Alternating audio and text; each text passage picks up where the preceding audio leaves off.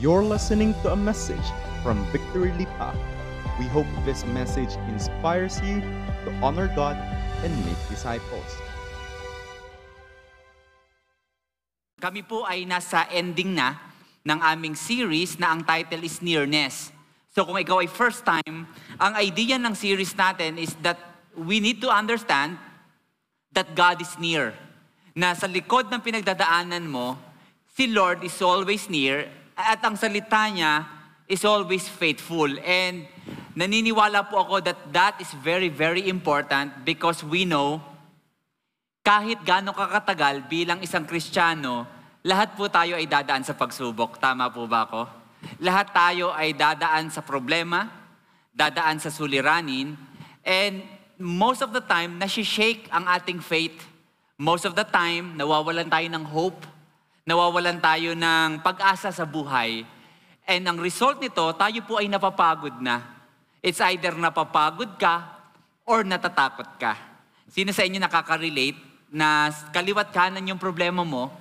It's either pagod ka na or takot ka na. Alam niyo po ba na if you will read the scripture in the Bible, sabi po ng Panginoon, all of us will face problems. Sometimes dumadaan po tayo sa pagsubok dahil sa ating mga pagkakamali sa buhay. Ito yung paraan ng Panginoon to discipline us. Another reason is dumadaan tayo sa problema because God wants to us na mag-grow. Gusto ni Lord lumago tayo. However, every time you see the Word of God, makikita mo yung character ni Lord dito. That He is always faithful. That He cares for you and for me. That we need to understand that God is near and His words will never fail. And because of that, ito po ang ating paraan or ito po yung ating dahilan upang harapin ang buhay ng may comfort, courage, and faith. And that's my prayer for you sa mga nanonood today. It's either ikaw ay nanonood sa kwarto, sa TV, sa smartphone, sa kusina, sa salas. I don't know kung ano pinagdadaanan mo today, pero my hope and my prayer is that you will understand that God is always near. Na hindi ka niya papabayaan, that you can receive comfort and courage dahil sa Panginoon. So today, as we end our series, we will read Isaiah 62 verse 8 to 12.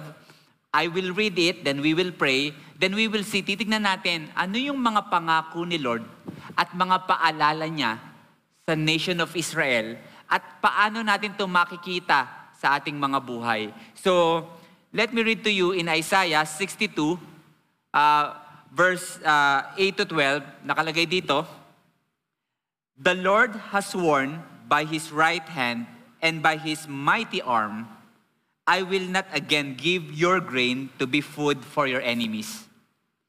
And foreigners shall not drink your wine for which you have labored. But those who garner it shall eat it and praise the Lord. And those who gather it shall drink it in the courts of my sanctuary.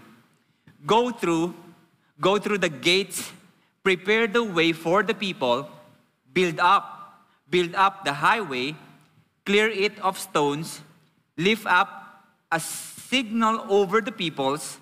Behold, the Lord has proclaimed to the end of the earth, say to the daughter of Zion, behold, your salvation comes. Behold, His reward is with Him, and His recompense before Him. And they shall be called the holy people, the redeemed of the Lord, and you shall be called sought out, a city not forsaken." Let's pray. Lord, maraming pong salamat for your word. We know that your word is powerful, that you can speak to us, Lord. Beyond the screen, Lord, we know that you can encourage each and every one, that the word of the Lord is the source of hope. And Lord, today, we just want to thank you that you will give us wisdom and you will give us the faith to believe that you are near and your words will never fail. Lord, maraming salamat. In Jesus' name we pray. Amen and amen. So before tayo po magdire-diretso, I just want to give you a context of what's happening in the story of the people of Israel para alam natin kung ano yung pinanghuhugutan ni Isaiah kung bakit niya sinabi to. The story of the people of Israel, yes, we know na they were the people of God, the chosen nation, the redeemed people. Alam natin yon. Pero makikita natin sa book of Isaiah na marami rin po silang mga times na kung saan sila po ay nagkamali sa Panginoon. Meron pong covenant ang Panginoon sa kanila, and because of that, sometimes yung mga tao noon nagkakamali nagkakasala. So, as a result of sin and disobedience, marami pong nangyari sa kanila. Number one, sila po ay napapalayo kay Lord unti-unti. At the same time, marami rin po silang mga nagawang pagkakamali. And because of that, kailangan dumating yung judgment ng Panginoon. And isa po dito is yung pagka-exile nila sa sarili nilang lugar. It's a picture of no protection as a nation. Wala po silang pagkakakilanlan. At the same time, may point din po sa kanila na they were in chains in Babylon. Sila po ay in bondage, and they were suffering. At the same time, nakaramdam po sila that they felt defeated kasi feeling nila they were abandoned by God. Feeling nila wala silang kasama.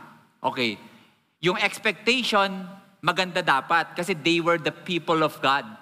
Ine-expect nila they were blessed, maraming pagpapala, maraming protection.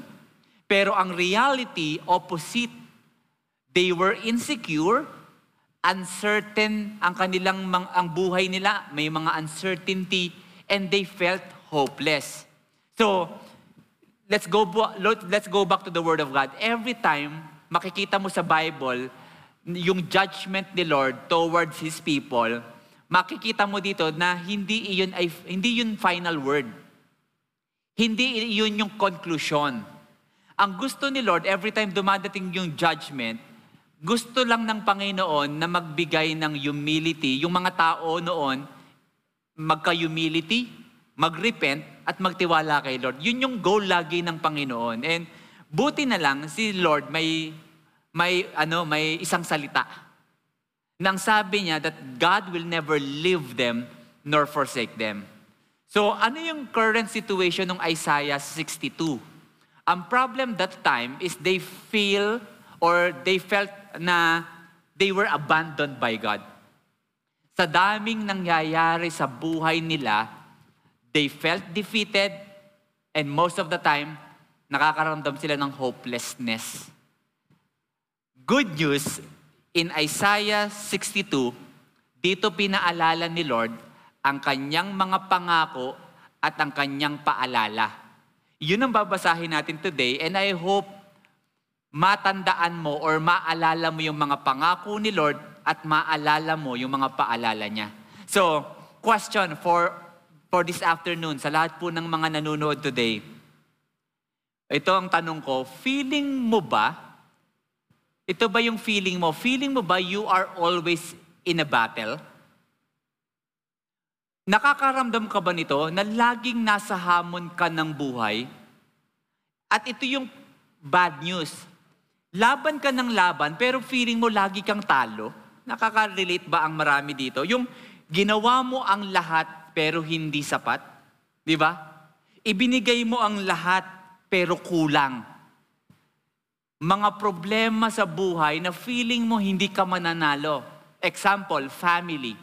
Nakaka-experience po ba tayo ng family problems lately na feeling mo walang solusyon? Or your marriage, na kahit anong gawin mo, parang paikot-ikot na lang. Or your children, na kahit anong gawin mo, parang ang lumalayo mga anak mo sa'yo. Or finances. Or sometimes your health. Matatapos na yung pandemic pero hindi ka pa rin gumagaling. Or some of you, your faith, na feeling mo palayo ka na ng palayo kay Lord. And because of that, gusto mo nang sumuko. Or maybe you are here, you're watching today, and feeling mo maraming tao ang sumuko sa'yo. Marami na yung bumitaw sa'yo. Okay, at napapagod ka na at natatakot ka na. Okay, I want to give you an encouragement today. Hindi aksidente na nanonood ka ngayon. I want you to know, in Deuteronomy chapter 20 verse 4, sabi dito, "For the Lord your God is the one who goes with you to fight for you against your enemies to give you victory." Okay, ano sinasabi ng scripture? Sa likod ng pagsubok at problema, at ang feeling mo, pagod ka na at takot ka na, ang sabi ni Lord, you are not alone. The Lord is with you. At the same time, itong laban ng buhay, this is not just about you. This is about the Lord, and God will fight for you so that you can experience victory. Sa mga feeling mo, talunan ka, I just want you to know, pagdating sa Panginoon, may laban tayo. Amen? May laban tayong lahat. So let's go to the scripture. In the midst of uncertainty and insecurity ng mga tao noon, dumating yung pangako ni Lord at a reminder for them that they are not alone. So let's continue. Isa-isahin na natin to. In verse 8 ng Isaiah 62, sabi dito, "The Lord has sworn by His right hand and by His mighty arm, never again will I give your grain as food for your enemies, and never again will foreigners drink the new wine for which you have toiled." Okay. They were hopeless. They were helpless. And they were thinking, wala nang pag-asa to. Pero ang sabi ni Lord, nangangako ako that meron right hand and my mighty arm na available for you. So number one pangako, isang promise ni Lord for them is the assurance of God's hand. Anong ibig sabihin nito? Ano ibig sabihin nito? Ang meaning po nito is this. If you will go to the scripture, sa Bible po, may mga times na nababanggit yung hand of the Lord at saka hand of God. I think yung hand of the Lord mentioned 39 times sa King James Version. Yung hand of God na mentioned niyan 16 times.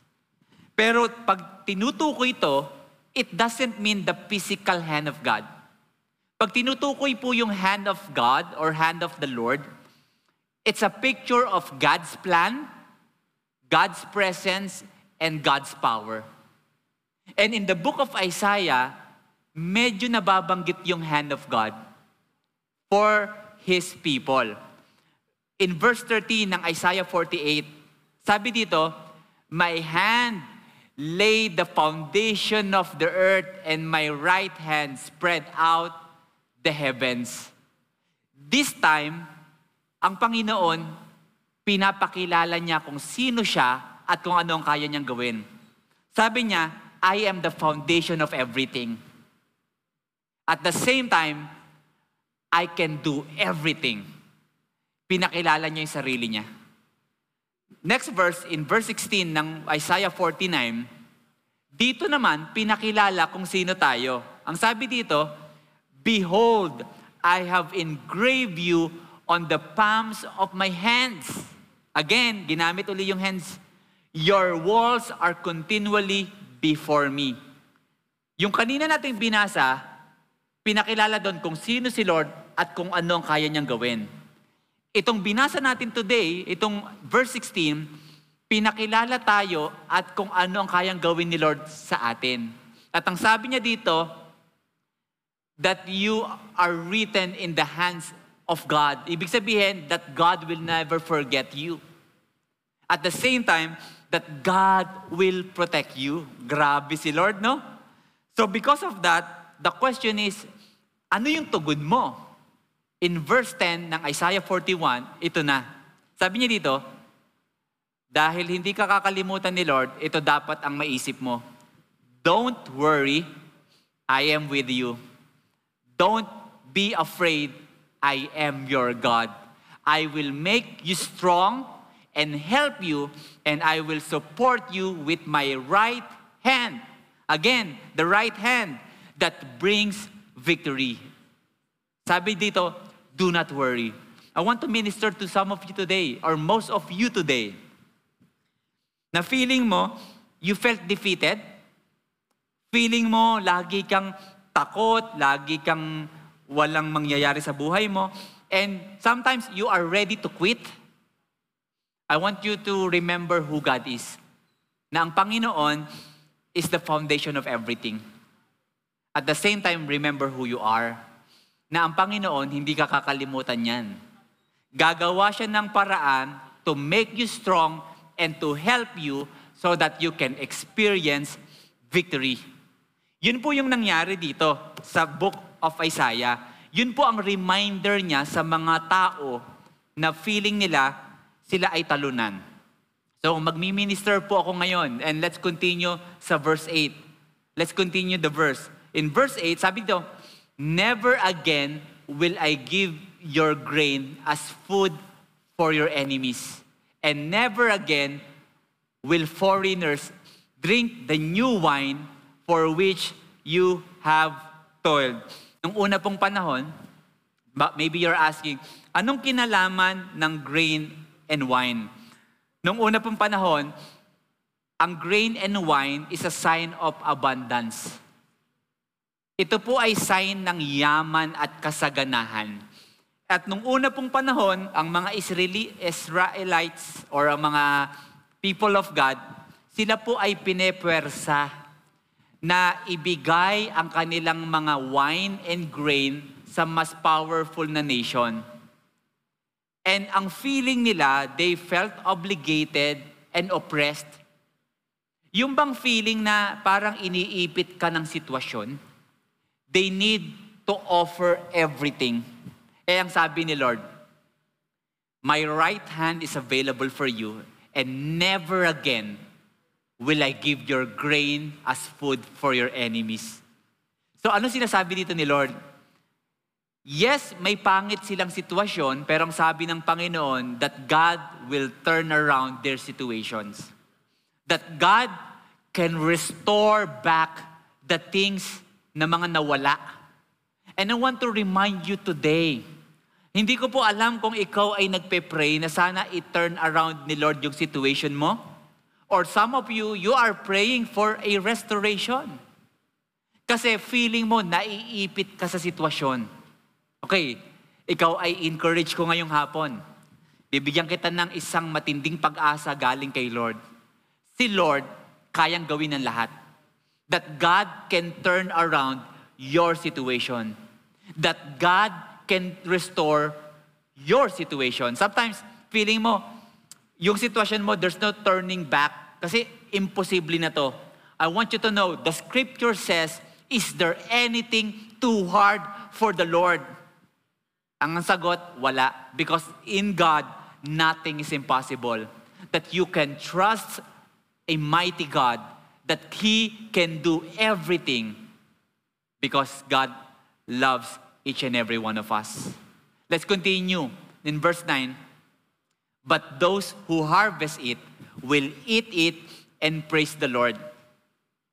Recap, sabi niya, my right arm is available for you, and you will never again offer your offering to the nation of Babylon.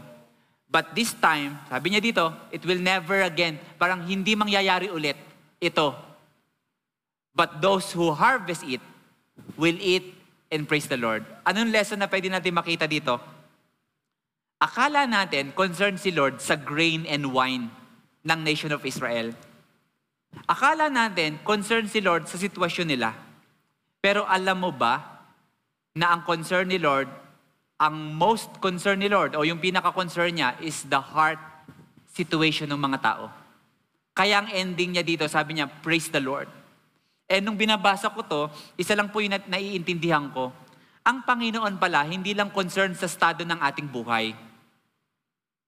Ang Panginoon ay concerned din sa estado ng ating mga puso. Most of the time, di ba, we are thinking about, Lord, ayusin mo naman yung sitwasyon ko. Pero ang gusto pala ni Lord unahin ay ang sitwasyon ng ating puso. Kasi pag naging okay ang ating puso, sa Kanya, magiging okay lahat ang sitwasyon na meron tayo ngayon. So anong application? Pastor, anong application nito? Kung meron tayong assurance of God's hand, anong meron dito? Number one is this, remember His presence. Always remember na pag may pinagdadaanan ka sa buhay, you can have hope because si Lord nandyan. Si Lord available. Sometimes, di ba, Pastor, parang hindi ko makita yung kamay ng Panginoon sa sitwasyon ko.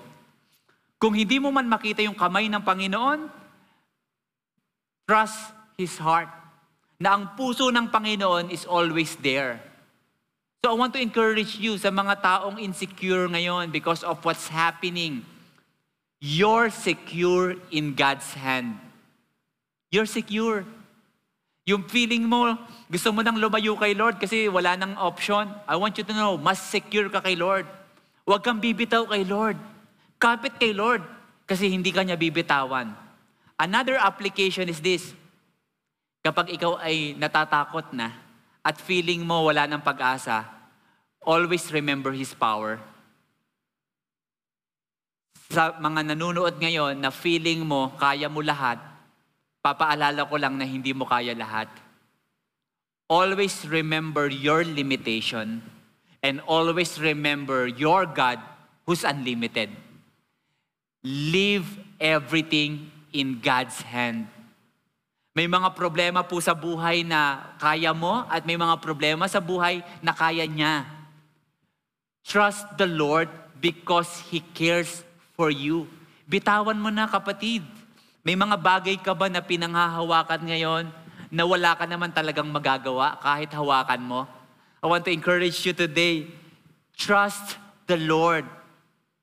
Meron tayong assurance that God's hand is available for us. Let's continue. Pinag-usapan natin yung God's hands. Number 2 is the certainty of God's salvation. In verse 11, the Lord has sent this message to every land. Tell the people of Israel, look, your Savior is coming. See, He brings His reward with Him as He comes. Anong sinasabi ni Isaiah dito? Simple lang. That God is coming and His reward is with Him. So I want to remind, this is a reminder for all of us, that our ultimate reward in this world is not material things. Marami po sa atin, di ba, they are looking for material things, and don't get me wrong, okay lang yun. Pero I hope that you will focus yourself. Diretso ang tingin na ang Panginoon ang tangi nating reward and the salvation is near. Kumbaga, it's available today. And some of us today, I want you to know, minsan ang thinking natin, ang salvation lagi ay pag nasa langit ka na. I want you to know that God can save your situation right now. As long as you trust the Lord. So, the question is, what now? So, anong application? May mga nilagay po ako dito. Number 1 is this.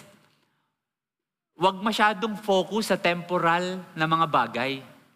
Marami po tayong ginagawa sa buhay that we are trusting too much sa mga bagay na temporal.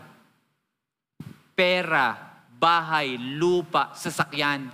Yes, that is important, pero you are too focused sa resources. And that's good. Pero I want you to know, there is one ultimate source and that is God. Na kapag nasa iyo ang lahat, or nasa iyo na si Lord, nasa iyo na ang lahat. And I hope that you will shift your focus. The second is application. Kung si Lord ang reward natin, at si Lord ang ending natin, I pray that you will live your life yung secure ba? Marami tao ngayon, Kristiyano na, pero insecure pa rin. Inggit pa rin. Naiinggit sa mga tao na meron yung mga tao na mga bagay, pero siya wala. I hope that you will be contented kay Lord and you will be secure. And I hope that you will be grateful. If you're a Christian today, I want to give you a reminder na sometimes, isa lang yung hinihintay ni Lord, be grateful. Marami po sa atin dahil may mga pinagdadaanan, ang dami nating reklamo. Okay? Mahilig tayong mag-worry and magreklamo. Question, kapag nag-worry ka ba, masusolusyonan ang problema mo? Di ba hindi? I want you to know, the Bible says, do not worry. And God is encouraging us, instead of worrying, you are worshiping. Why? Because your God is mighty and He is able to save you kung ano man yung pinagdadaanan mo sa buhay. Let's continue. Ending na tayo. Number 3, kanina, yung God's hand. Number 2, God's salvation. And number 3, ito, the identity of God's people. In verse 12, and they shall be called the holy people, the redeemed of the Lord, and you shall be called sought out, a city not forsaken. Bakit sinabi to? They were the nation of Israel. Alam nila that they were called by God, pero dahil sa dinamin nilang pinagdaanan, possible to that they questioned already their identity and their value. Pero at this time, pinaalala ni Lord, you are the holy people. You are redeemed. And you are called sought out, or meaning desirable, and you are city not forsaken. Kasi po, nung unang panahon, feeling nila nakalimutan na sila ni Lord. Pero pinaalala ni Lord kung sino sila sa mata ng Panginoon. That they are valuable and they are not forsaken. Okay, this is a reminder for all of us too. Sa mga tao na pinagdudahan mo yung pagmamahal ni Lord, ipapaalala ko lang that you are loved, you are redeemed, and you are forgiven. Na hindi ka iniwan ni Lord. That we can live victoriously. Number 1, because He will come. At the same time, because we are coming from victory. Some of you today, minsan, Pastor, lagi akong talunan sa buhay. I want you to know, hindi mo alam yung sinasabi mo.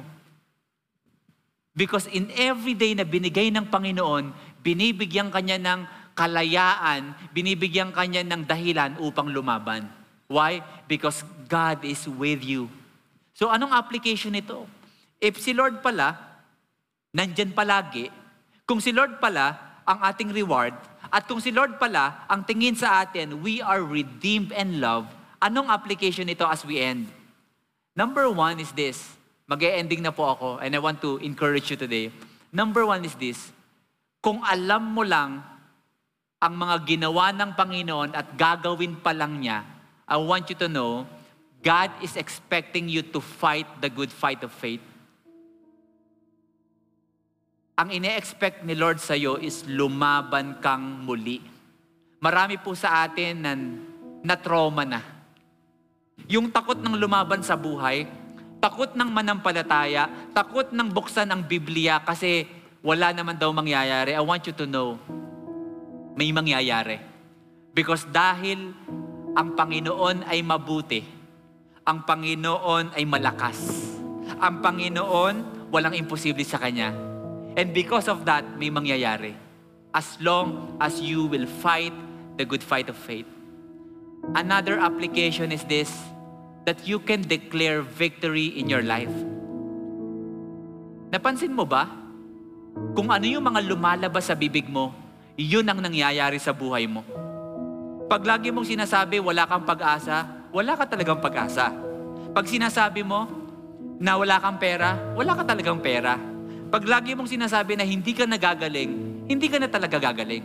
Because sabi ng Biblia, the abundance of the heart, the mouth speaks. And I want you to know, hindi yun ang design natin. Ang design natin is that we can declare victory in our lives, in our situation. And I pray that you will remember the Word of God. Kaya siya nagpapako sa krus so that we can experience victory. And I hope that you will continue speak life. yung life na galing sa Kanya. Hindi yung life na galing sa atin. Sometimes sa buhay natin, lagi tayo yung bida. I don't know kung ano nangyayari sa iyo ngayon, pero papaalala ko lang sa iyo, si Lord ang palaging bida. Si Lord lang ang magaling in our lives. Why? Because tayo po ay beneficiary ng Kanyang kabutihan at pagmamahal. And that's who we are as the people of God. Kasi minsan, nakakalimutan natin yung identity natin, di ba? Minsan, sa dami ng nangyari, nakalimutan mo na kung sino ka. Ipapaalala ko lang kung sino ka. Anak ka ng Panginoon at malaki ang plano niya sa'yo. At ang gusto niya ay ikaw ay lumaban. So I want to pray for you as I end. Sa mga tao dito na feeling mo lagi you are defeated. Yung parang feeling mo ba yung lagi kang talo?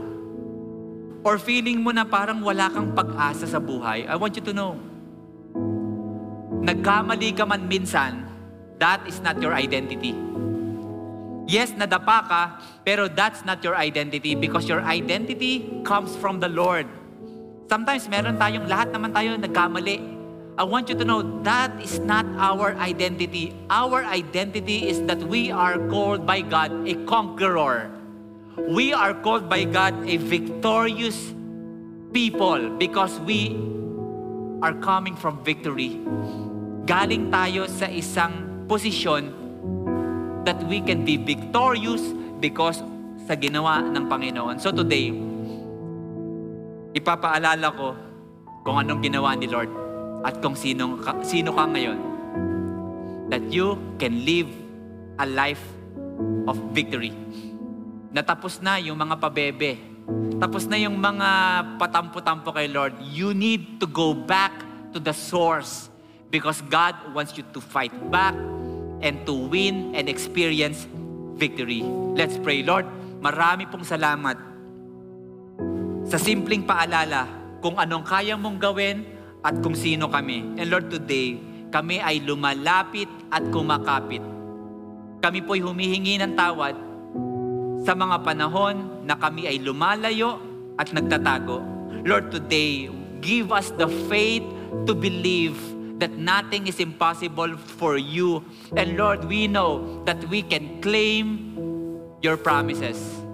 I remember in 1 Corinthians chapter 15, verse 57, sabi dito, but thanks be to God who gives us the victory through our Lord Jesus Christ. And that is our posture, na kami ay magpapasalamat araw-araw because hindi ka bumitaw, hindi mo kami iniwan, hindi ka umalis sa likod ng aming paghihirap at problema. We know that we can trust you and we can depend on you because you are a loving God and that is available sa bawat isa sa amin. Lord, marami pong salamat. We just want to thank you for this afternoon. In Jesus' name we pray. And everybody say, Amen and Amen.